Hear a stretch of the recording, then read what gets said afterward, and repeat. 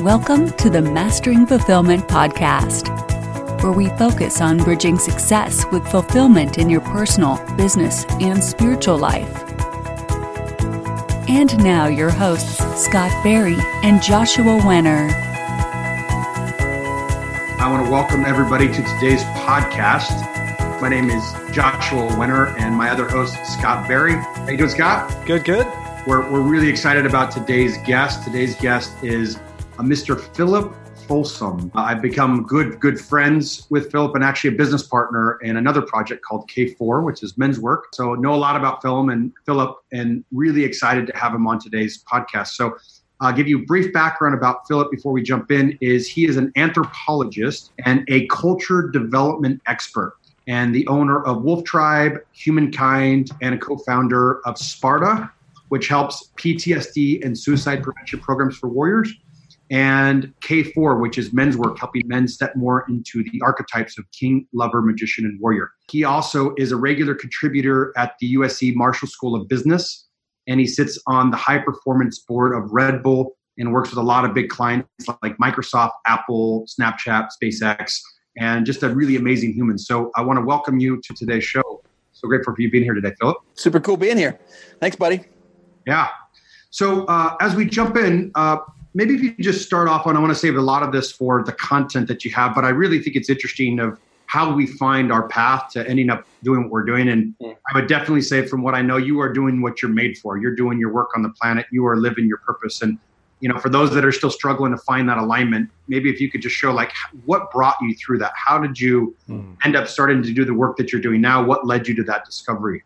There seems to be a big distinction between passion and purpose, and those are obviously big buzzwords right now of the zeitgeist of the times. Mm-hmm. In fact, kind of the current generation's paychecks are in many ways determined by a sense of purpose.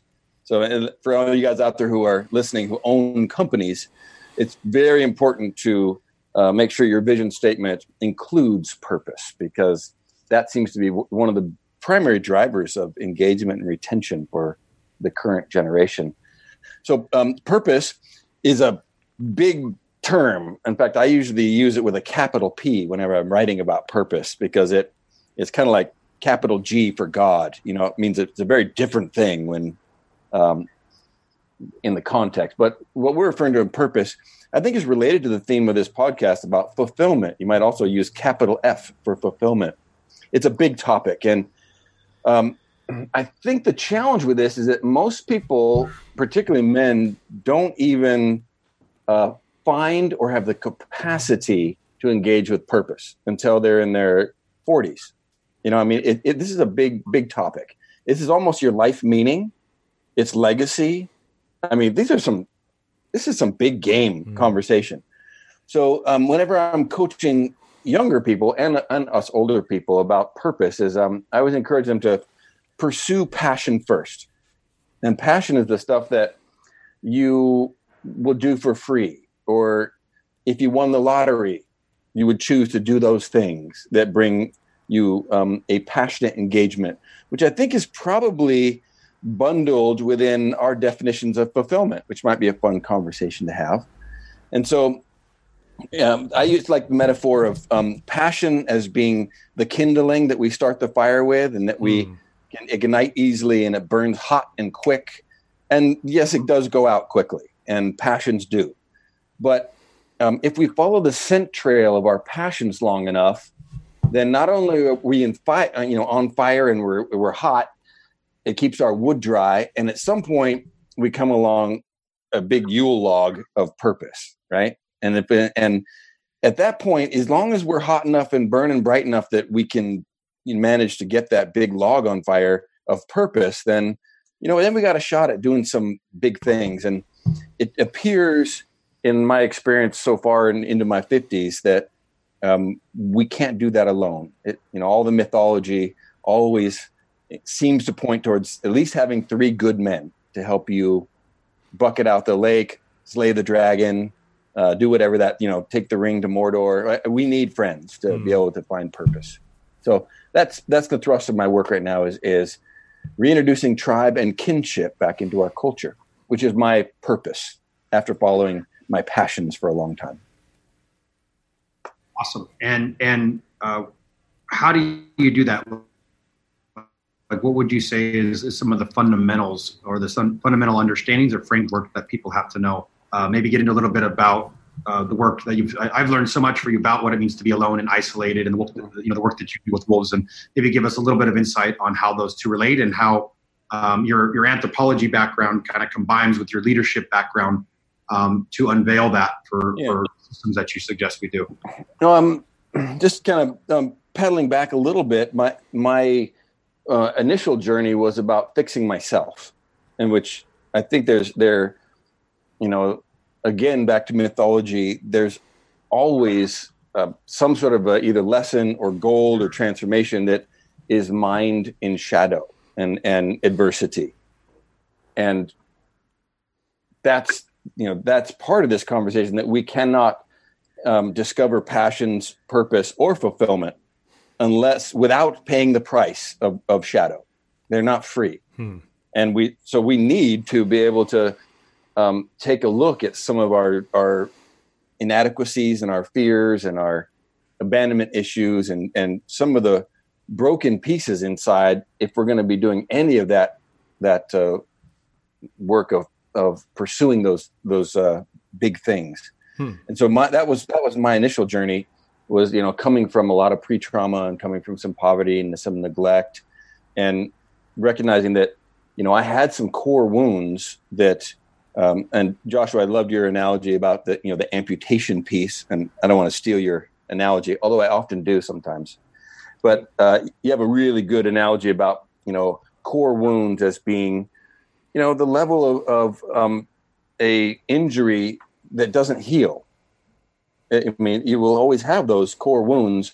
So instead of trying to avoid it and being resentful that they haven't healed, it's more about acknowledging and loving it, and then making sure that thing has a seat at the table so that it doesn't possess us in the dark. Like, you want to make sure your toys are put away so you don't step on them. For all you kids you people have kids out there, put your Legos away in boxes so they don't step on them at night. That's like our pre-trauma. We want to make sure that it's not bouncing around in our life.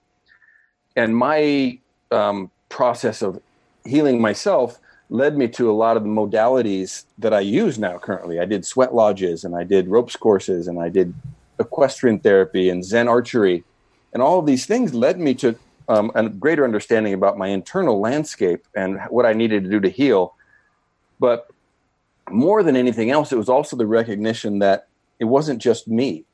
And I thought that I was the only one, and that I was an anomaly, and that the fact that I was inadequate was somehow evidence that I was broken. And it really wasn't.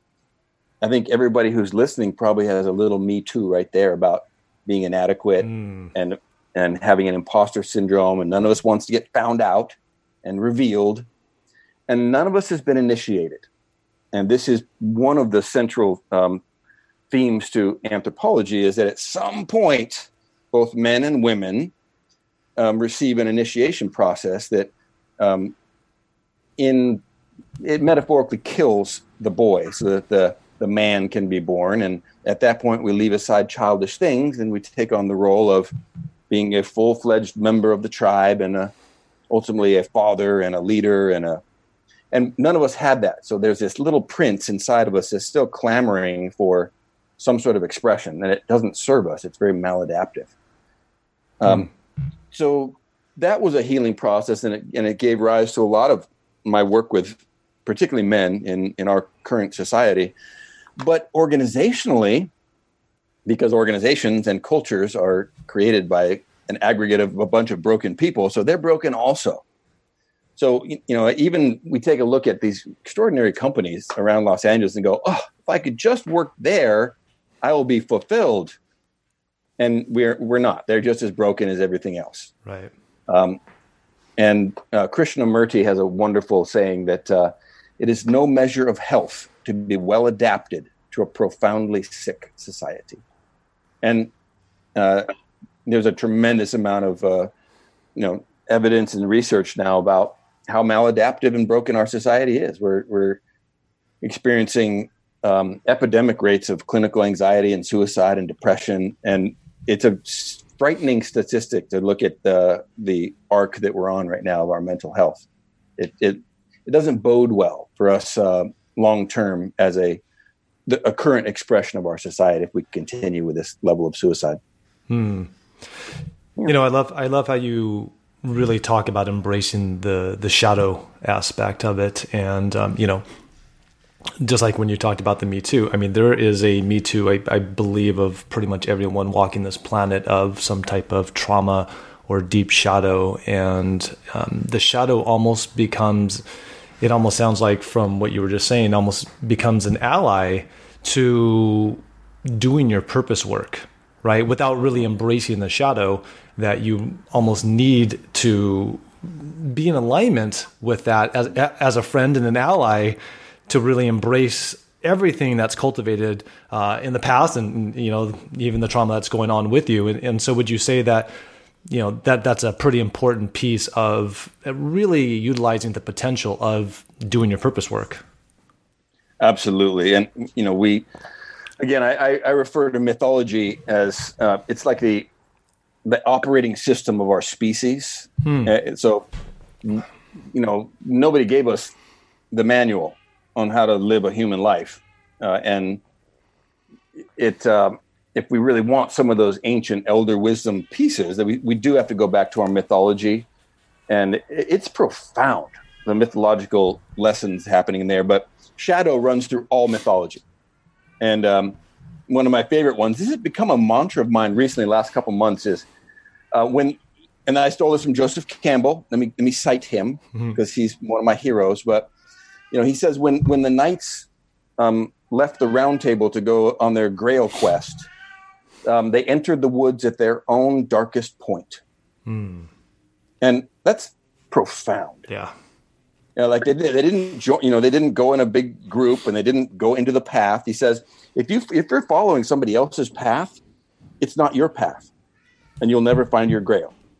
You have to go into the woods at your own darkest point, and it's unavoidable. Another Campbellism is the cave you fear to enter contains the treasure you seek. Yeah, I love that. The shadow is inherently connected to the gold in the same way that intimacy that we all are clamoring after is connected to uncomfortable vulnerability, and bravery is connected to fear, and success is connected to adversity. And yet we live in a culture where we have sufficiently domesticated wildness to the point that we think that any type of adversity now is somehow bad. We don't get to, none of us sees the death of the animals that we eat. We don't get to wash our dead. We don't get to, in any way, deal with shadow. We have attempted to sterilize all of that from our life. And so, Sigmund Freud talks about the hydraulic theory that whatever we shove down and we don't express is going to come spurting out in some maladaptive way. Yeah. And that's what's happening with shadow right now is that, we don't deal with death. We don't even use the word cancer. Like to say the word cancer is kind of like, shh, say that, it's just, so shadow is an integral part, just like death is an integral part. Like we eat other animals, that's part of it. Have you killed an animal recently? That's a profound moment, and it's part of what we do as a species. That's the game. And so, in the pursuit of, I guess, fulfillment as the theme of this is, we should probably start looking at the shadows because that's where we mine gold always.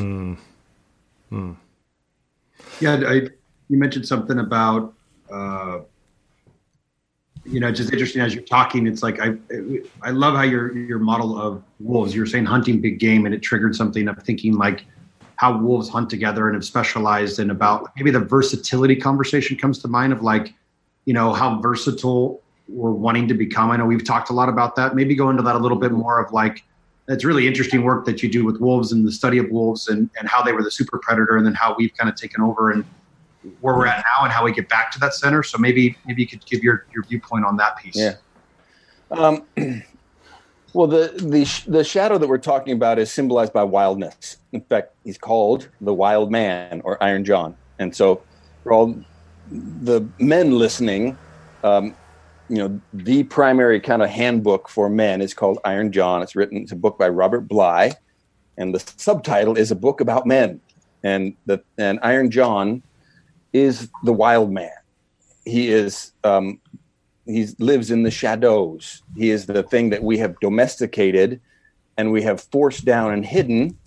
And in the beginning of the book, they find him drowned in a pond. He lives in a pond, and all water themes are in our subconscious. It represents shadow. It represents that subconscious or unconscious things in our being. So we have to bucket out the lake with the help of our friends to be able to reveal the wild man. And that's the source then of all the inspiration, the rest of the story of, the prince going through those cycles. And at the end of Iron John, he receives the gift of 3 horses and warriors dressed in 3 different colors. And the last color that eventually wins the entire battle are black horses and men in black armor.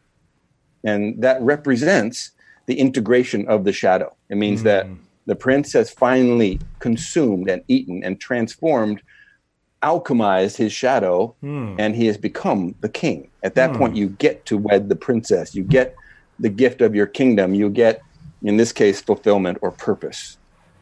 So the wolf is that. The wolf is the echo of that long time wildness. They represent that.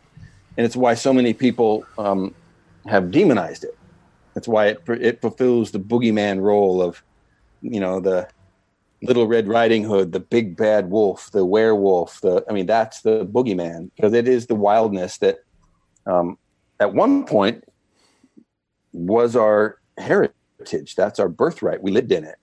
So human beings, just really quickly, are our species, about 250,000 years old. We're based out of Africa, home base Africa, and we were a very negligible species for 200,000 of those years. We scavenged off of the apex predators on the around the world, and those apex predators were wolves, and they were the apex predators because not because they were fast or strong or powerful. It was because they developed the secret of evolution. And most people think evolution is survival of the fittest, and that's actually a misstatement. Evolution is actually survival of the most adaptable. So I love that. Wolves hacked that evolutionarily. And how you hack adaptability is by specializing and having versatility of behavior. And so wolves were the first, obviously, species that we know of that was able to create different behavioral roles within a species. And there is a alpha wolf, and the alpha wolf of a pack is always a female. And she generally partners with the alpha male, which is kind of more of the warrior class regulator power wolf. And then there's the specialist wolves, which are the trackers or the scent people or the high speed. They're somehow have a unique gift that they bring to and wolves hunt very different things in different parts of the world, but they are always big game. And then there's always that kind of intimate, compassionate, what we would call a lover class wolf, which is called the nanny. And their entire job was to take care of the pups, the offspring of the breeding pair. And only the breeding pair are the ones that, procreate. And so it's not like all the wolves are a free-for-all, all trying to get theirs, like we live. We're all we get ours. And then the idea behind everybody listening now is, well, once I make it, then I give back. That's how our society operates. It's very prideful. And tribe cultures don't operate based on pride. They operate based on honor. It's a very different operating system. Pride is intrapersonal. It's what I feel about myself. honor is interpersonal. It's what I think you think about me. And so in most tribal cultures, and I spent last year parts of it in Kenya with the Maasai, and the Maasai don't have any language for my children. They only have language for the children. That kind of gives you an idea about the way they operate. In almost all tribal cultures, having too much stuff is a version of insanity. They call it insane. If you live by yourself, you're insane, and they will come take care of you. They'll a bunch of people come and go, oh, you've got a mental problem. We're going to try to fix this for you. Because you're hoarding too much shit and you're living alone, so you're insane, right? And so wolves are like that. And the long story short is we probably adopted all of those behavioral patterns by our long time scavenging from that species. So we adopted the behaviors, the versatility, the altruism, the profound collaboration that is at the heart of every tribal culture. And it worked really well for us. We're actually quite probably genetically designed for that living cycle. We have mirror neurons that drive empathy and compassion in our brains. We have a whole slew of just perfectly adapted tools to live the life of a bipedal primate wolf pack. That's really what we are at our core. And then that worked very well until agriculture, and then all of a sudden it was now very, very easy to have too much stuff. And now when we have too much stuff, the males had to start defending that too much stuff from other people. And so all of a sudden males now had, and the warrior class of our species, which primarily is male, all of a sudden now had an inordinate amount of power. And now all of a sudden we're living in groups larger than 100. So we can no longer maintain these deep, vulnerable, intimate relationships that are our core of our kinship systems. And now we're living with 200 people. So now I don't really know everybody in the village. I just kind of know, what they look like, but I don't know their full name. Oh, now I'm with 500 people. And now I don't even know who they are. I just see them every once in a while. And now I'm starting to get anxiety about who am I and who are those strangers? And now I live in Los Angeles with 10 million people, and I'm utterly lost. And it doesn't matter how many thousands of followers you have and how many likes you get on your posts, you will never be fulfilled.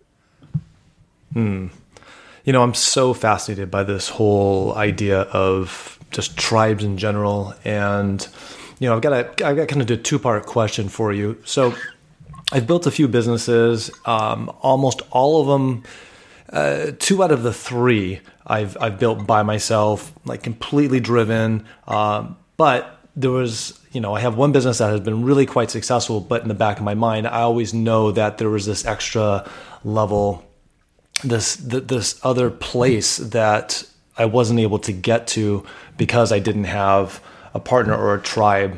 I would have employees, but they weren't necessarily my counsel, if you will. And so, I think the first question I have is in regards to purpose, especially for a man, but, we can dissect this for anybody, how important is it to really align with your tribe, and this is why I'm so curious and fascinated and by the work that you guys are doing, that you and Josh are doing with Wolf Tribe, like how important is that? And then I guess the second part of my question is just around tribes and communal living, how you see that impacting us in the Western society as the nuclearization of the family life just becomes more the dominant model. Yes. We're a kinship-based species. First of all, and kinship, just fun fact, is the root of the word kind. So kindness is the way we treat kin. Like that, it's in the word. Yeah. Right. Yeah. And so if we want more kindness, then we need to create more kin. And the way we treat everybody else who's not our kin, well, they don't get kindness. They get some other form of behavior, which is very, usually it's going to be impersonal. It's transactional. It's unfulfilling. And in fact, it's driven by fear. So really part of the solution for hacking all these problems is to rebuild kinship systems. And we could probably spend the rest of the time just talking about that, but it's really, really important. And so we're kinship-based systems, organisms, but we're in a career-based culture, which means, how do we find a way to put the clutch of those two worlds together so that we get something that's sustainable and valuable?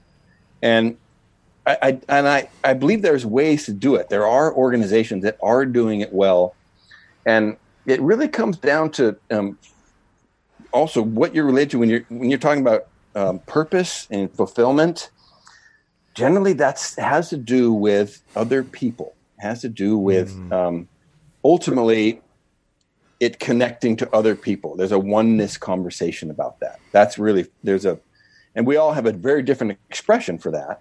Like the people who are very warrior class, very driven, A-type, for them, fulfillment is accomplishing things, right? I mean, there are a lot of, like, you love to build companies and be successful and make money. Like, that's all really valuable, wonderful stuff, as long as it's aligned towards taking all of that back to the people. Then it's awesome.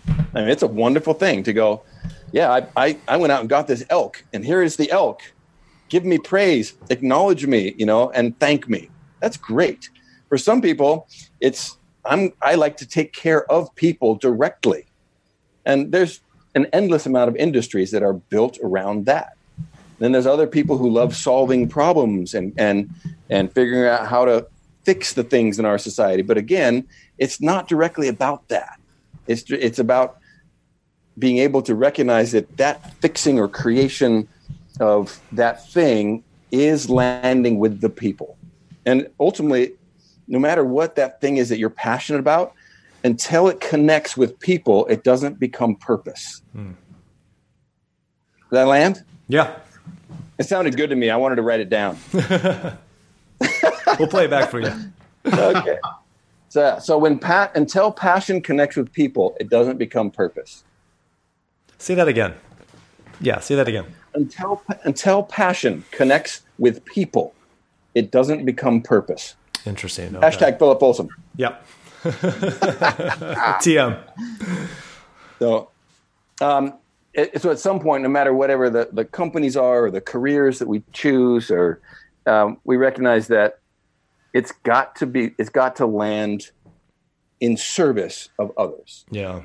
And we do deserve to be compensated for that service in every way. And that doesn't necessarily mean money. It means acknowledgement. It means, everything that validates us, and rewards us. But service is first. Yeah. And then what about the second question about, how we are moving just more into the dominant role of the nuclearization of family life versus communal life? Yeah, I think it's fairly unavoidable. Yeah. Right. I mean, it's one of those things that we all have our little houses, we all have our little yards, and that none of that is bad. That exists. There's igloos with one family. There's a teepee with one family. There's a hut in Africa with one family. I mean, that's not it's not an aberration from tribe culture in any way. It's more about the conversation of, yes, there are, we call them nuclear families, but there's always been families, always. Yep. It's more about, what is the community? Yeah. What is the community? Do you know your neighbors? And more importantly, do you know the neighbor next to them? And most people don't. Yeah. And so once again, if you don't know the middle name of your neighbors, and I'd ask everybody to ask yourself that, do I know the parents' names of my neighbors? And if you don't, they're not your kinfolk. and therefore you are not receiving that delicious well-being hormone that's called serotonin, which I would make a case is the biochemical definition of fulfillment. Serotonin is the biochemical definition of fulfillment. And so if you are not having, if you haven't connected that to the kinship level of, reward, then I think that we're missing out on those things. So it's not about the nuclear family, I believe. It's more about the community. Right. And that's the big one. So the next follow-up question is, what do we do about it? Yep. And generally in most models, when we're starting to really intentionally build culture, and this has been well researched in sports psychology, in business, in the military, like it's still alive and well. Tribe creation is happening. We just don't call it tribe creation. We call it creating a high-functioning elite military unit, a championship sports team, a really high-functioning corporate culture. That's tribe development. And they use different language, but it's the same exact theme. You got to figure out what is your common vision? What are you navigating off of? What's that North Star that your company or your church or your community, what is that thing that holds you together? And so that's your vision, and that's a really, really important aspirational, mountain in the distance that is never climbed, but it's there, and we can all look at that and go, at one point we were Americans. I mean, that was important. That was kind of our guiding principle. And, particularly as our tribes get bigger, we move from tribe to nation. A nation is a collection of tribes, right? And so you have families, hunting parties, tribes, clans, a collection of tribes, and then you have nation. And the bigger you get, the stronger the vision has to be, or the collective mythology that you share. And obviously right now we're just utterly fractured. We're so fractured that we are poisoned by contempt for other people now in our nation. And that can't stand at some point.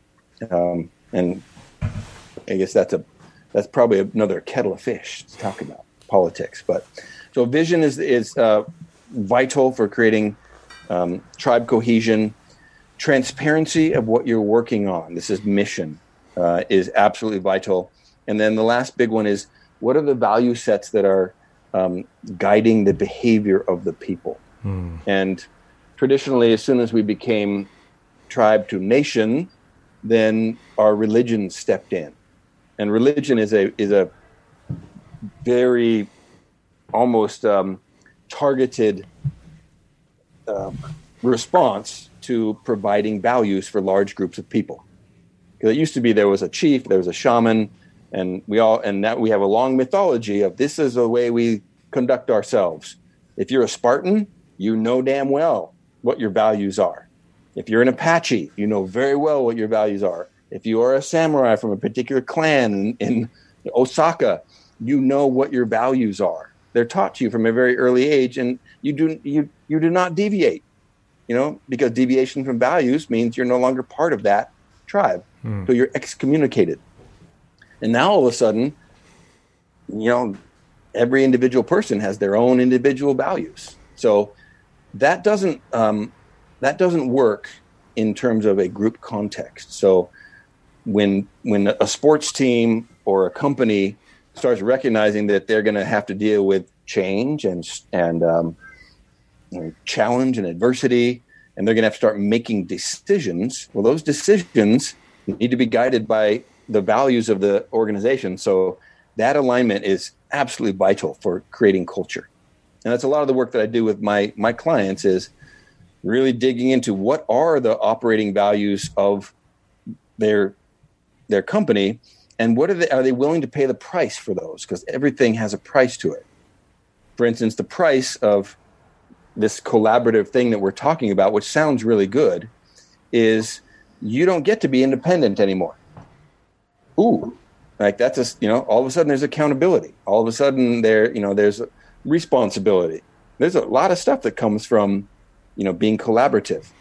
And so, my work is to be able to, try to show them that, yep, all this gold that you want is mined in this shadow. We're ready to pay the price. Okay. And now we got to create buy-in. And more importantly, before you get to buy-in, you have to get your leadership online, because leaders are the head of culture. So whoever are the people in your company, whether that be your soccer team, or, a aerospace, whoever the leaders are of that culture, they're the ones that need to be able to get an agreement about what their value set is, because literally they're generating culture the moment they walk in. They're the force multipliers of culture.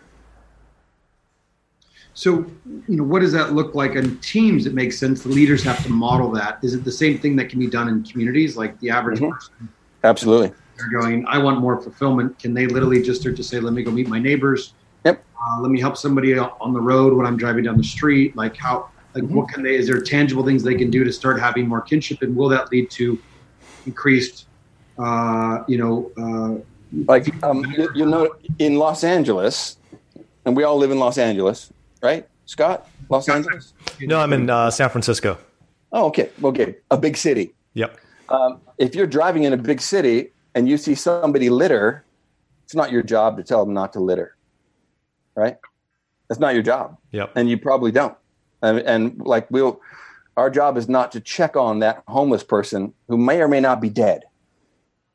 In a small town, it's absolutely your job. Yeah. And if you see somebody litter, if you see somebody park poorly, you're like, hey, not cool. Yep. Well, they actually did a really famous study where they had these stage experiments where someone was broken down on the side of the road, changing a tire. They did it in the big city, and they did it in a very, very small town. And it was like a 20-to-1 ratio of people that would actually pull over and help them. Because the context was, hey, look, if I'm in the big city, there's I'm in Los Angeles, there's 10 million other people that's probably going to help them. It's not my problem, not my issue, not my responsibility. But in a small town, it's like, if not me, who else? And so, bigger than that. Yep. Is that that's the negative. The positive is I get no reward whatsoever for helping that homeless person. But if I do something virtuous in a small town, I all of a sudden receive massive honor points. I know I have just put money in the bank with this tribe. And honor is the source of every heroic example of behavior in the history of humanity. We will always do more for others than we will do for ourselves. So that's one of the reasons why, anytime you see heroic stuff happening, and it's always going to be sports or the military or firefighters, it's always a tribal culture that's expressing heroism. And it's because they're doing things for each other. I mean, that's really what it is. In fact, it's almost worth it to run into a burning building and die if you know you're going to get the glory. And it's like there's an ancient giant engine of honor-based reward. And it's the same thing with wolves. You will see wolves throw themselves in the middle, at a gigantic bison, because that's what they do. There's a absolute reciprocity of heroic behavior. Whereas if it's just for you, you're like, oh, you know what? I'll wait till that's over and then I'll go in and get mine. Anyway. So yeah, that's a big part of the community one, is recognizing that there actually is a community and what you do matters. And one thing that comes up when we're talking about this is I think about Burning Man. Scott and I have talked a lot of times about Burning Man and our experiences and taking our fathers there and our families. And what comes up is they've really done a good job at creating the systems, the value systems for what it means to have a tribe there, and people follow it. They literally, we bring new people into our camp and we're like, here's the rules, here's the structure, and you need to provide for yourself, so it takes time to learn that. But now we're doing it. New people come in, we educate them. Hey, you may not be a good fit if you can't follow the rules. And so really I'm seeing the light bulbs go off when you go there. It's such a magical experience because they've created a culture, because people follow that culture, and it provides that structure of safety, trust, because people are following it. So, and that's with 80,000 people, a little bit larger, but there's still the 1 to 5% that don't know it, that are just there, that are against the grain, that, steal bikes. I had a bike stolen last year. Or you have these problems happen because they come in without knowing the culture or not caring. There's always, I think, a percentage that take advantage of it. There's no bike locks in Japan. Oh, wow. They don't make them. They don't have them. Tokyo has no bike locks, because people don't steal bikes. It would be so shameful to steal a bike. And last time I was in Tokyo, you could leave a wallet on the subway, and it will just get handed in, or it'll still be there. So there is the fabric of society. It is interwoven with the values of a culture. So grounding that in, one of the things I've been working a lot on lately is boundaries in the context of relationship, in the context of different areas of life. It sounds like another way for this is boundaries is one of the things of I'm developing my values for myself, right? Is that one of the ways that people can kind of ground this in is what do I stand for?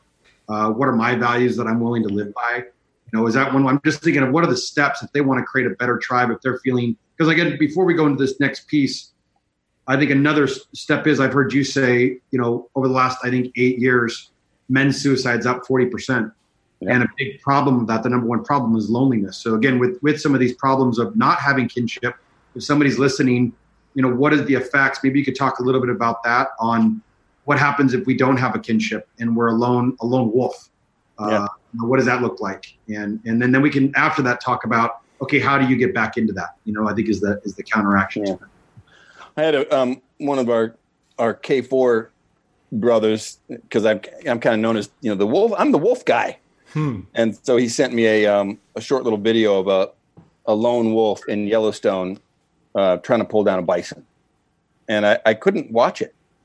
I think I watched 10 seconds of it, and there's this, a wolf weighs 100 pounds and a bison weighs 1,500 pounds, and it's just lone wolf just throwing himself at this mountain of a creature and then just getting dashed into the snow, and he back doing it again, and then getting dashed into the snow, and then he gets bloody, and then he's going at it again, and then he gets even bloodier.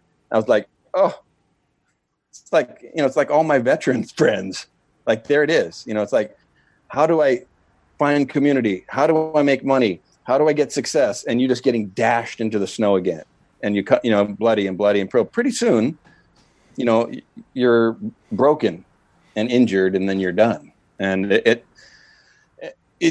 the lone wolf, that Hollywood creation of Rambo and the Lone Ranger has done more damage to men, I think, than many other things. And we have glamorized it and glorified it as something that is a thing to aspire to. Is somehow I am a self-reliant army of one, Batman. I'm Batman. Really? The lone wolf, that, iconography where you see that lone wolf howling at the moon and it's this super powerful moving thing. It's actually incredibly sad, because what they're doing is they're putting out an alarm to every other wolf pack saying, I'm starving to death. Does anybody have room for me? Does anybody have a slot that I can fill? Please answer back. That's what they're doing. And it's incredibly, it's a sad thing, except, humans, we don't get to howl like that. We don't get to pop smoke, like we say in the army. We just act out. We drink, we watch too much porn. We get in fights. I mean, that's really a cry for help. And the lone wolf is starving to death. The lone man is starving to death, but it's not a literal starvation, because we're not in that type of culture anymore. Although we used to be. It used to be that it was such a death sentence to be alone that, you would be part of any tribe before you would ever be alone in the wilderness. Take it back 10,000 years. No matter what, you join a tribe, because you're going to die out there. Like, you're going to die, period. In fact, that's where even the evolutionary source of shame comes from. Why we suffer shame is that shame is the way we regulate behavior in the tribe. If you do something that is shameful, like if you litter in our culture, or if you break the rules of the tribe, if you do not behave by the values of the tribe, then that's shameful. And then other people go, oh, we don't like that anymore, meaning we don't really like you anymore, and now you are ostracized and potentially excommunicated. And that's a death sentence. That's the reason why shame hurts so bad, even at a micro level where, as a little kid, you're getting your shoes made fun of. It hurts so badly because it triggers a death response in your amygdala. It's terribly painful. And it's supposed to be, because that's how you regulate behavior in the tribe without actually biting each other and hitting each other. All you got to do is go, you're not cool. Ouch, I'm not cool. I'm going to die. That's what your brain is telling you. And horses do the exact same thing. Horses have mirror neurons. Horses are run by a female called the brood mare. And yeah, she kicks the crap out of the other mares, but the ultimate threat in a wolf pack or a horse herd or any other communal animal is excommunication. The moment they start driving a misbehaving individual out of the tribe, it's a death sentence. So you will either mend your ways and attempt to come back in, or you die. And it's evidence of how sick our society is, that it's actually safer to be alone than it is to somehow try to join a toxic and broken tribe. So anyway, it's such an interesting conversation, because I think Scott and I have had a lot of conversations, and a lot of times, sometimes fulfillment is, a lot of times people are so, I think this is where it gets interesting. Sometimes because of the tribe and wanting love from the tribe, people put on these fake identities to get love, essentially. Yep. And so totally. Sometimes in the levels of fulfillment, it's actually separating themselves from communities or groups or unhealthy relationships that we fall victim to these parts that aren't our authentic selves. So there's almost like this separation in order to figure out who am I really at my core? What am I passionate about? What is that? And then it sounds like then creating tribe again, because if we stay too ostracized alone, there's that, I forget that book about the guy who goes out in the trailer to be alone and then he dies. It's like that little story about he dies on the bus, going to the wild. And it's like he literally dies. What's it called? Yeah. Oh, he dies Into the Wild. Yeah. And it's a great book, great story, and you resonate all the way up until he dies, and you're like, and I think that's what it shows to. So I think as we evolve in levels of consciousness or awareness or levels of fulfillment and happiness, it seems like it's super counterintuitive, because we move through these stages of removing the tribe, finding self, then recreating tribe, but doing it consciously at a place of who shares my values, who shares what I'm doing. So it sounds like this interesting dialogue of both, because if I know I've experienced that, I think I separated myself from communities and people that weren't serving me many times. And then I got so used to that I told myself I was more fulfilled as a lone wolf.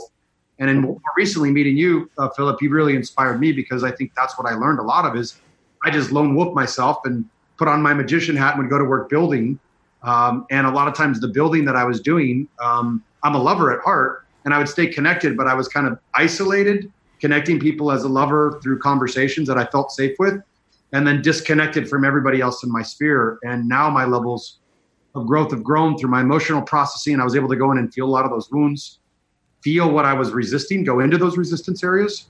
And now I'm at the next stage where I'm like, I want community again. I want community, and I want the people that share a common vision, but have total opposite sides than I do, and can bring more awareness, where I think in the past I was scared of it because I'd been attacked, or I'd been to that conversation, my core wound had been attacked so hard, I'd separated from people from it. And so it's just such an interesting dialogue of how we're evolving, I think, as species, and going back, because I now seen the value. I really need tribe. But if you told me this 3 years ago, sometimes I thought being alone was what you needed more than anything. So it's interesting. Curious to your thoughts, Scott, or the conversation around it. Just a big distinction between isolation and solitude. They're profoundly different. Isolation is not a choice. Solitude is a choice. Interesting. In the same way that vulnerability is a choice. It means that you have the ability to drop your strength and your armor. Sure. It's a choice. And I see so many of the young men today that are just beating the drum of vulnerability, like somehow that's a worthy end goal, is to be vulnerable. And the function of vulnerability is that it provides you some outcome that, again, is valuable. It's not an end unto itself. And so, you're not striving to achieve vulnerability. You're striving to achieve strength so that you can then choose to be vulnerable. Because if you don't have strength first and then you're vulnerable, you're just weak. That's just sensitivity. Strength has to happen first.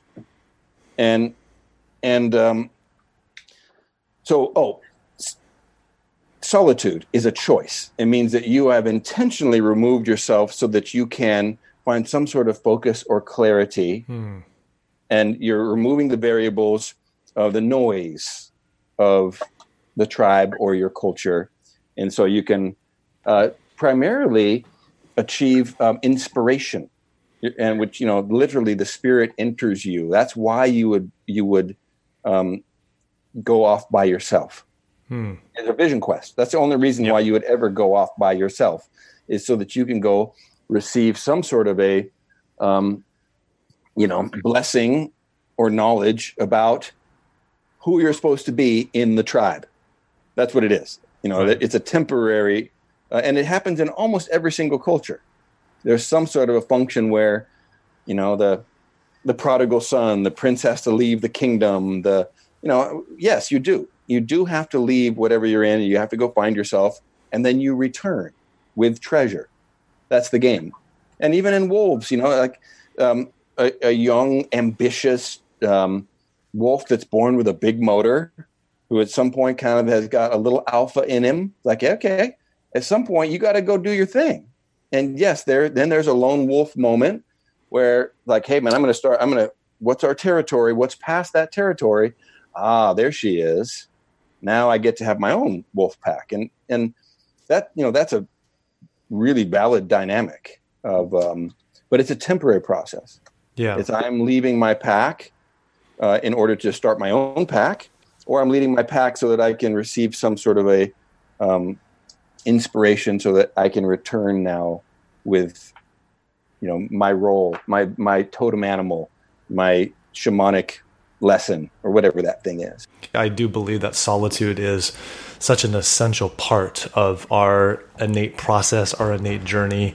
And, when you talk about, doing your warrior's journey, I'd love to get your feedback on this. Would you even say that doing the solitude work isn't necessarily just this once every 3-year process where you're like going out into the woods and like becoming a man, and this happens every few years, but this is something that you're integrating into your life multiple times a year. Cal Newport talks about this in his book Deep Work, where you really are separating yourself from the distractions so you can really gain insights. You go into your shadows, you do whatever the work you need to do so you can bring it right back out into the world. Meditation is solid. It's can you really be with yourself for 20 minutes? Yeah. With yourself for 20 minutes. Yeah. And good point. And I do it every morning, and I generally dislike it every morning. I mean, I'll distract myself with, I get to stretch for 5 minutes, and then I put on this nice droning music, and now at least I have music that I can focus on. It's like, okay, but you're not really. Right. You haven't really looked in. You're not really becoming the witness, because it's hard to be with yourself. Mm-hmm. And that's the lesson. So, there's a saying that only gods and monsters live alone. Only gods and monsters. So. Yeah, I find it extremely valuable, just because that's what I'm really working on. I think I've been there for a long time, so it's a valid conversation. Hopefully anybody else that's listening that's been a lone wolf can really relate to this. I wanted to speak on the vulnerability because I loved what you brought up. I had a great conversation the other day of somebody, because I've been deep around the vulnerability. I mean, even a lot of people, because I'm into emotional resilience, think that's all it is just a bunch of guys talking and sharing. And there's some truth to that. But I had a really interesting distinction, and I thought it'd be a great platform to share it. Was I had a guy that's in another men's group that I was out at, and he said, how do you help somebody else that needs to open up to vulnerability? And then what do you think about vulnerability? And we got into this dialogue with a couple of us. Something that was really relevant that came up was my feedback was, I think I used to your point earlier, Philip, I think I used to use vulnerability actually as a way to not connect. So when the more mature I've gotten with vulnerability, the more I've learned that I would throw things out so fast in order to keep, it's like, it was almost like in order to protect myself. If that makes any sense. It's like, I would just throw it out and kind of say, like, I got everything out here, but it was actually more of abandoning myself, and it would actually create unsafety amongst people. Instead of creating more safety, it actually created less safety because they didn't know how to quite process it. I would throw it out so quickly. And really what I was doing is I was throwing it out so quickly, but I really was abandoning myself in doing it. It's almost like a shield. It was a shield. It was actually protection. Here's all this stuff. So what are you going to attack me with? And then they would attack a lot of times, and I would get attacked. So it was almost a setup. Instead of attacking me and finding something out, I'll just give it to you to attack me first. And so I have a story to continue to keep space from people with. And as I've matured in vulnerability, I've actually probably I share it now pretty clearly when I feel it's necessary, but probably a lot more than I used to, because I've learned, like, when it's relevant, I'll share it, and I choose to share it. But I think, and also a big thing I've learned is with other people, they'll share when they're ready too. So it's almost like, when you lead with vulnerability, you create safety to others. But I think the discernment in that is really powerful, like knowing when to do it. And to your point, choosing is what's key. So how do I choose to share this? And again, a lot of times you might share it, and if it's not the right environment, it can be unsafe. And if it's the right environment, it can create safety for other people to open up and go deeper. So I think it's a valid conversation. It's a big movement right now, and there's different opinions in the men's work. Some are it can be looked at as some men really need it, that have been overly warrior, actually need to go into the vulnerability, into that shadow to face things and feel emotions. I think some people that are overly vulnerable actually need to put the emotions down for a little bit, quite honestly, and I think it's an excuse to not get things done. And it can be a process. So wanted to just bring that in because I think that it's a powerful conversation. A lot of people are talking about it. And it can lead to more fulfillment, and it can also lead to less fulfillment. Yeah. And I think that's relevant. So it's I think that second part isn't being brought up in conversation as much. Like, that's something you just don't hear about, Mm-hmm. That you use the word distinction. It's a really good word in this conversation, because judgment is not bad. Everybody says, this is a judgment-free zone. Like, what? Like, no, judgment is actually a really good word.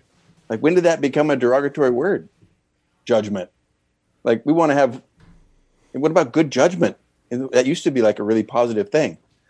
So kind of the intentional use of judgment, discernment kind of fills that slot. So that's kind of a good one. And there is very little, there's a huge difference between obviously thoughts and emotions, but our limbic system and prefrontal cortex creates them constantly. That's all it does. We are just an endless machine that creates emotions and thoughts, and neither one of them is particularly more valuable than the other one. It's just the discernment of which one fits that situation. Sometimes you need to go, all right, I'm feeling embarrassed, but executive function, take over, handle some shit. And then there's sometimes where you're going like, okay, executive function, 6 down, vulnerability, and now it's time to connect or to express or to heal.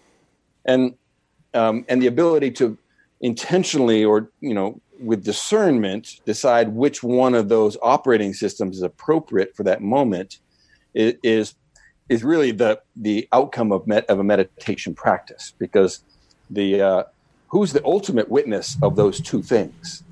That's the bigger question. That's kind of the source of the rest of the journey. Something else I think I'd like to just go into for a minute is you brought up something really relevant. We're part of K4. Again, I'm supporting Wolf Tribe because I've been to one of Philip's Wolf Tribe events, and I think they're awesome.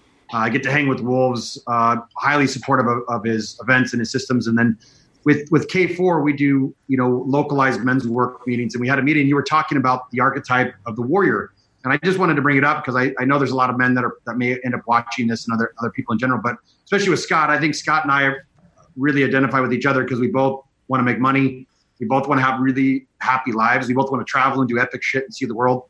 We're both okay doing hard, strong physical shit. So again, similar to Philip, why we resonate as well. And I think you brought up a really valid conversation. I think it's interesting of the conversation of what's happened with men and power and how it's been. And maybe you could just speak on that to a minute. Of like, there's these two models of like you're either weak or you're strong. And again, I think that's in order for fulfillment. What that next layer looks like is in order to integrate those. I think unveiling that can maybe give people clarity on where they're one or the other.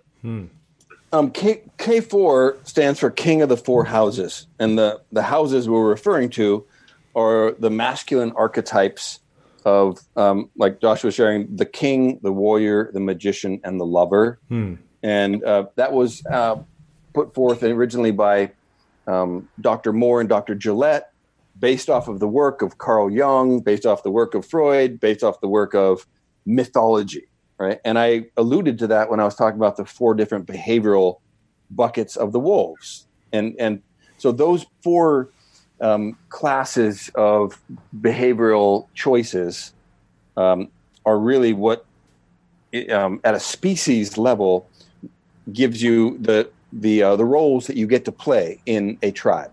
And one of the functions of that vision quest of a young man having a intentional solitude time is to block out all of the variables and distractions of young ladies and prideful behavior and everything else, and your mom, and go off and sit in draw a circle on the ground and sit there until you receive your archetype or your totem animal or your fill in the blank. It's always there. And so the warrior is one of those behavioral models that men either are dropped into or they find intentionally. And and Dr. Gillette or Moore used the word warrior, and I kind of reframe that as the knight, because the warrior is somebody who fights. That's what they do. That's their primary function. And I don't think there's any tribe that I'm aware of that is the end-all goal of any type of career, is that's what I do, I fight. I mean, that's a mercenary. And so the kind of the operating system societally, when we look at our mercenaries, like whether that be our sports figures, who get paid to fight, or compete, right? Or our soldiers or our police, you really only have 2 options. And one of those is you get to either be a good, peaceful man, and that's just as lame as it sounds. I mean, that's why you never get the chicks, because you're a good, peaceful man. Like, oh, really? So I'm that kind of anemic, dismissible, mama's boy, the good guy? Or what option number 2? I get to be the powerful man who's a bad guy, who's edgy, dangerous, corrupt. Ooh. Like, all right, pick one, young man. Which, what's your choice? And it's like, oh, really? Those are my 2 choices? And in all of mythology, there's it's rife with examples of a much better choice, which is the hero, which is the combination of goodness and power, which is ultimately when we weld the shadow and the gold together, and all of a sudden there's a life of meaning or fulfillment. And in athletics, we would call that the flow state, right? That's the balance between mastery and chaos, or peacefulness and power. That's the grace of the hero. And it's a really, and that I think is going to be one of the central things that will heal us. And talking to my wife about this today. I was looking at the Democratic debates. Sorry, I'm going full political now. Too bad. But my God, how embarrassing. The Democratic nominees. Jesus. I mean, like, okay, there they are. There's our little milquetoast offering of weakness. And who's on the other side? Corrupt, monstrous, powerful, malevolent, Like, okay, there we see it. Where's that dude in the middle who's powerful, virtuous, good? And I don't know if anybody's listening now, like a JFK fan. I'm like, where's that dude? Where's that guy? Where's the guy who, cares about poor people and is a war hero? Where's that guy? I know they're out there, but we're not running him. And I'm not saying, I'm not choosing sides. I'm saying that's the guy that'll bring us together. So where's the hero in our society? Where's the hero in sports? Where's the hero in business? It's actually happening better in business with the whole rise of the B Corp, social, conscious capitalism, corporate social responsibility. Like the world is demanding it. And our political system is so far behind the rest of the world, or the rest of our people. The zeitgeist of the population is demanding. Like I hear so many people that say, why doesn't The Rock run for president? Why not Joe Rogan? Why not, where's those guys? Where's Colin Powell when we need him, That dude. Anyway, sorry, I went my high horse there for a minute. So that was the warrior archetype, is that really the warrior archetype should be called the hero or the knight. Because the knight's job is not to fight or regulate or be the bad cop or be the dick or the asshole. The knight's job is to quest and to bring back the grail. The grail is the source of the elixir that heals the kingdom, in the same way that the elk is the thing that feeds the pack. That's what the knights are built to do. And, the Jedi are not soldiers. Oof, how dismissive to refer to a Jedi as a soldier. No, I mean, it's a much bigger thing. A samurai is not a soldier. I mean, the soldiers are the dumb, untrained savages, and they just give you a pike, and they go out, hey, go charge at those other people. They're the order takers. Yeah. Yeah. A samurai. Now that's a back row chess piece right there. Everybody wants to be that. And that's really our birthright if we are able to integrate some more of that goodness, peace and power. Love it. Scott, do you have other questions you want to dive into? Then you had some questions. I didn't know if you got to all of them. Let me just check in. Yeah, I did get to all of them. Anything you want to add before we maybe wind down to the... you have cool credits, like a cool music that happens? I think just one context in case they've been listening, and, the archetypes, we talked a little about the warrior. Maybe just for context, if you could just give one example of how you do a great example of kind of talking about all four, just so they know what it means. And that way there's at least some context, and then we'll kind of wind that down. Yeah, there's a king, warrior, magician, lover in the middle here. Oh, yeah. Mm-hmm. And the basis of this is, and, not only mythology gives you all these examples, and our current mythology, which is our books and movies, they're still in that. We just keep generating this in the same way that we keep the stories that we keep telling fall into the monomyth career, the arc that we cannot stop telling, because that's the way that the human brain processes the unknown. And so we just keep telling the same story over again with the same characters. Rowling is not steeped in psychology, but her 4 houses of Hogwarts: king, warrior, magician, lover. You can't stop it. It's in us. It's in our DNA. So Carl Jung was the first one to kind of take a deep look at that and realize that really there's 2 things that make a tribal either structure or individual work. And one of them is we are predators and we love to struggle. We need it. but to even be fulfilled in any capacity, there needs to be movement and growth and exploration and expression. So Carl Jung calls that struggle, and that's one of the axes of. Where's my? I had a sticker. One of these that's the horizontal axis is called struggle, and then the vertical axis is connection. So we all need connection. We all need a different amount of struggle. Some people need a large amount of peace, and some people need a large amount of power. And we all fall in that continuum somewhere. And we all have different needs in terms of connection. And that's a continuum as well. So where you would plot yourself on those two axes places you in one of those boxes, which are the king, the warrior, the magician, or the lover. And at about age 7, you have decided. And that at that point, every other type of behavior that you explore throughout your life is a shift from your core behavior operating system. And Scott, I think you have a strong magician aspect to you.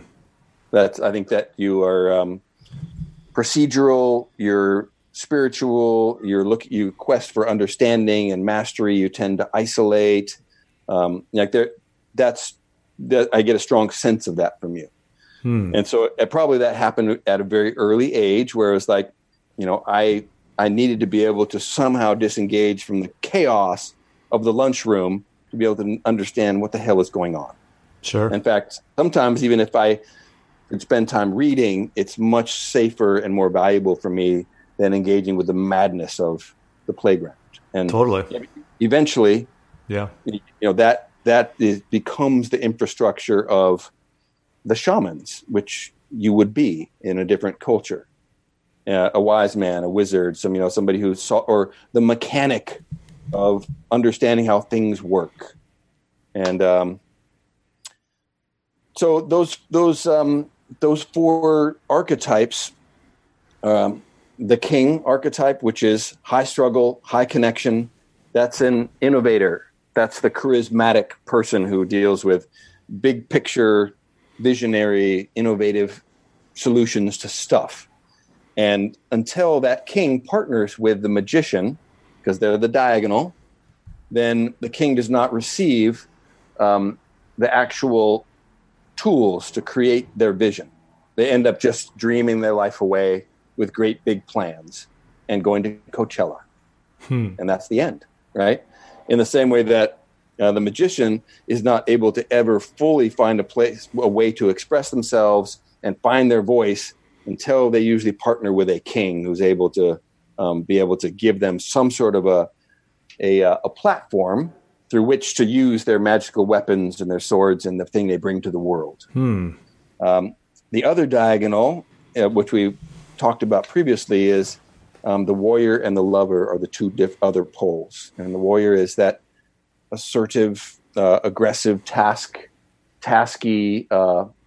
driven, and decisive man or woman that thrives in competitive situations, is able to move decisively through things and not stuck in wallowing in minutia or details or emotions. They're able to actually simply just move. And that's balanced out by the lover, who's compassionate and empathetic, but is oftentimes hamstrung by their inability to set healthy boundaries and deal with conflict. So those two balances work really, really well together. And most long-term relationships, which is either platonic or professional or romantic, or 90% diagonal. We're built for it. Is that because it creates polarity? There's an attraction there? They just complement each other. They need each other. They are the yin to the yang, the shadow to the gold. Yeah. Your partner, ideally, is somebody who's much more like either not intuitive might not be the right word, but much more free-spirited, freewheeling, expressive, extroverted, and you ground them. You ground them with, and they need you to do that, and you need them to do that. It's just that. And I don't know you well, so I'm just kind of throwing that out there. But I'd actually say Michelle really wears that queen archetype really strong, which is Scott's wife. She's got a ton of projects. She's got, super creative, amazing singer, a lot of amazing projects, tons of friends, constantly with friends, constantly traveling. I think she's touring like 4 different, she's doing a Queen's program right now, right? And she's traveling, she's traveling all over the world doing programs and amazing. And her shadow is that she gets distracted, she gets diffused, she says yes to too many things, and that diminishes her ability to create her kingdom. So you ground her with mastery and procedures and a little bit more of a critical thinking. It's a good balance. And then the flip side is she grounds him, right? So what would be the flip for him? She's inspired. She's a conduit to the universe. Whereas you quest to understand the universe. You're willing to go in and understand the systems and ask the questions and do the research and find out the algorithms. Like you are an alchemist. Yeah. And she is she's a receiver. She's a receiver. The grounded name, which is really funny. Scott's name is Alchemic One, and I think it's even Alchemic Coaching is his coaching. Oh. Yeah, Alchemic Empowerment. Yeah. Yeah, even that fine tuned. Alchemy is work. Alchemy is not random. Alchemy means you are intentionally in the woodshed doing the work. Right. And she's expressing herself. She's an expressive. And one of the things I've seen, and just from the last one you were going over the magician, is sometimes we focus too much on perfectionism if we're the magician archetype, right? And so getting out in the world is part of that balance. That balance is that where the queen or the king is in the world constantly failing and doesn't have to be perfect, where the magician tends to hold back until it's the best of the best of the best. And the challenge can be that we never get into the world. Is that kind of the context of it, where that balance comes? So she helps you bring it into the world, and you help her be more masterful. And then the other sides with the lover and the warrior helps, because I've been a lot of the lover. I have other archetypes, but my primary has been a lot of that lover, and building healthy boundaries and being able to be okay with conflict has been a huge one for me. It's changing everything, even my relationship to business partnerships, of like saying, even when you were just mentioning that, I didn't realize it, but I could get so full of emotion. And it's really interesting when you were mentioning that. It is a lot of times I'll shut down, even though I got a lot of projects, it's more of emotionally, how do I respond to all these people and situations? And it's the people and the energetic connections that I just made that connection with is where I get tapped with. It's not because I have the projects. It's a big distinction. So thanks, Philip. I just got that. I'm like, it's actually the people. I'm thinking like there's 50 lines of people's conversations that I'm managing, and I get tapped on trying to do it, and I just kind of tap. So it's not the projects, and then so it's just an interesting distinction versus. And you keep saying yes, Joshua. You keep saying yes, because that's what you do. Yeah. Scott says no. He knows how to say no. You do too. That's why I need you. We need each other, Yeah, Scott and I know how to say no. That's part of our gold that comes from our sometimes isolative ways, is that we know how to say no. Whereas your lady, Scott, and Joshua, they don't say no to anything. Yeah. Some truth to that. That's the connection axis. They thrive in connection, and we need less connection. So we're able to be a little bit cooler in our response. We're able to see things without being overwhelmed by emotion. In fact, when we do get too much emotion, it's overwhelming to us, and so we tend to isolate. Beautiful. As we wind out the interview in the podcast, we like to do rapid fire questions just to get a little more insight, personality, to see who Philip is. So if you're up for that, we'll kind of do some really quick rapid fire questions. Okay. All right. Are you a sweet or savory guy? I'm a savory guy. Yeah. Star Wars or Star Trek? Star Wars. Yeah. Jeez. Yep. All right. Let's see. Apple or Android? Apple. Dog or cat person? Dogs. Love or hate black licorice? Hate. Hippopotamus or wolf? Wolf. Trick question. All right. Superpower, invisibility, or super strength? Do I have to choose one of those two? You got to choose one. Damn. Invisibility or super strength? Yep. Super strength. Favorite holiday? Halloween. Talking or texting? Oh. That's a tough one, right? Yeah, I definitely need to talk more. Phone calls are hard for me. Yeah. Watch or no watch? Actually, I think I already have that one answered. Always a watch. Yeah. And here's just a random one. Do you have a favorite movie? I'm going to go Fight Club. Beautiful. Great. So why don't you tell us a little bit more about what you're up to as far as Wolf Tribe and K4 and how people can learn a little bit more about what you're doing, how they can support you, and any relevant information that you want to leave with. Okay. My fulfillment, my capital P purpose in the world is to reintroduce the health and high performance of tribe and kinship back in the world. I think this is my Excalibur, I guess, in attempting to push back against some of the darkness that I see. So if anybody listening has either a platform like a podcast or any other speaking opportunities where you would like a semi-educated anthropologist person to come and share, I would love to be on. If you have a team, a culture that need of any organization, I would love to consult with you, and that would be an honor to do that. And then my website is wolftribe.life, kind of easy to remember, or philipfolsom.com. They both go to the same place. And my big, I guess, ask is if you've got some karma to work off, I run a nonprofit 501c3 that is suicide prevention for our warriors. And those are police, fire, and veterans. And it's called Sparta. So thespartaproject.org.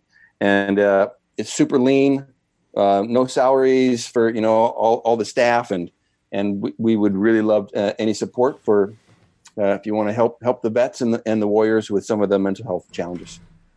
Thank you so much for being on the podcast, sharing your wisdom. And for anybody else out there, feel free to reach out to us or to Philip directly. We'll go ahead and put all the links on Facebook as well as the website. Again, it's always masteringfulfillment.com. Philip, again, thank you so much. We love you, and we appreciate you being on the program. My man. It was a pleasure.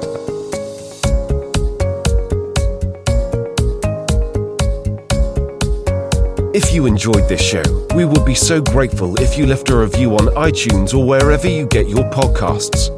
This helps us out immensely. Thank you so much. Are you ready to take your personal, relational, or business fulfillment to the next level? With one-on-one personal support, co-developed strategies, and accountability, Scott and Joshua have the tools, compassion, and years of experience helping people just like you live an extraordinary life. Visit masteringfulfillment.com for details.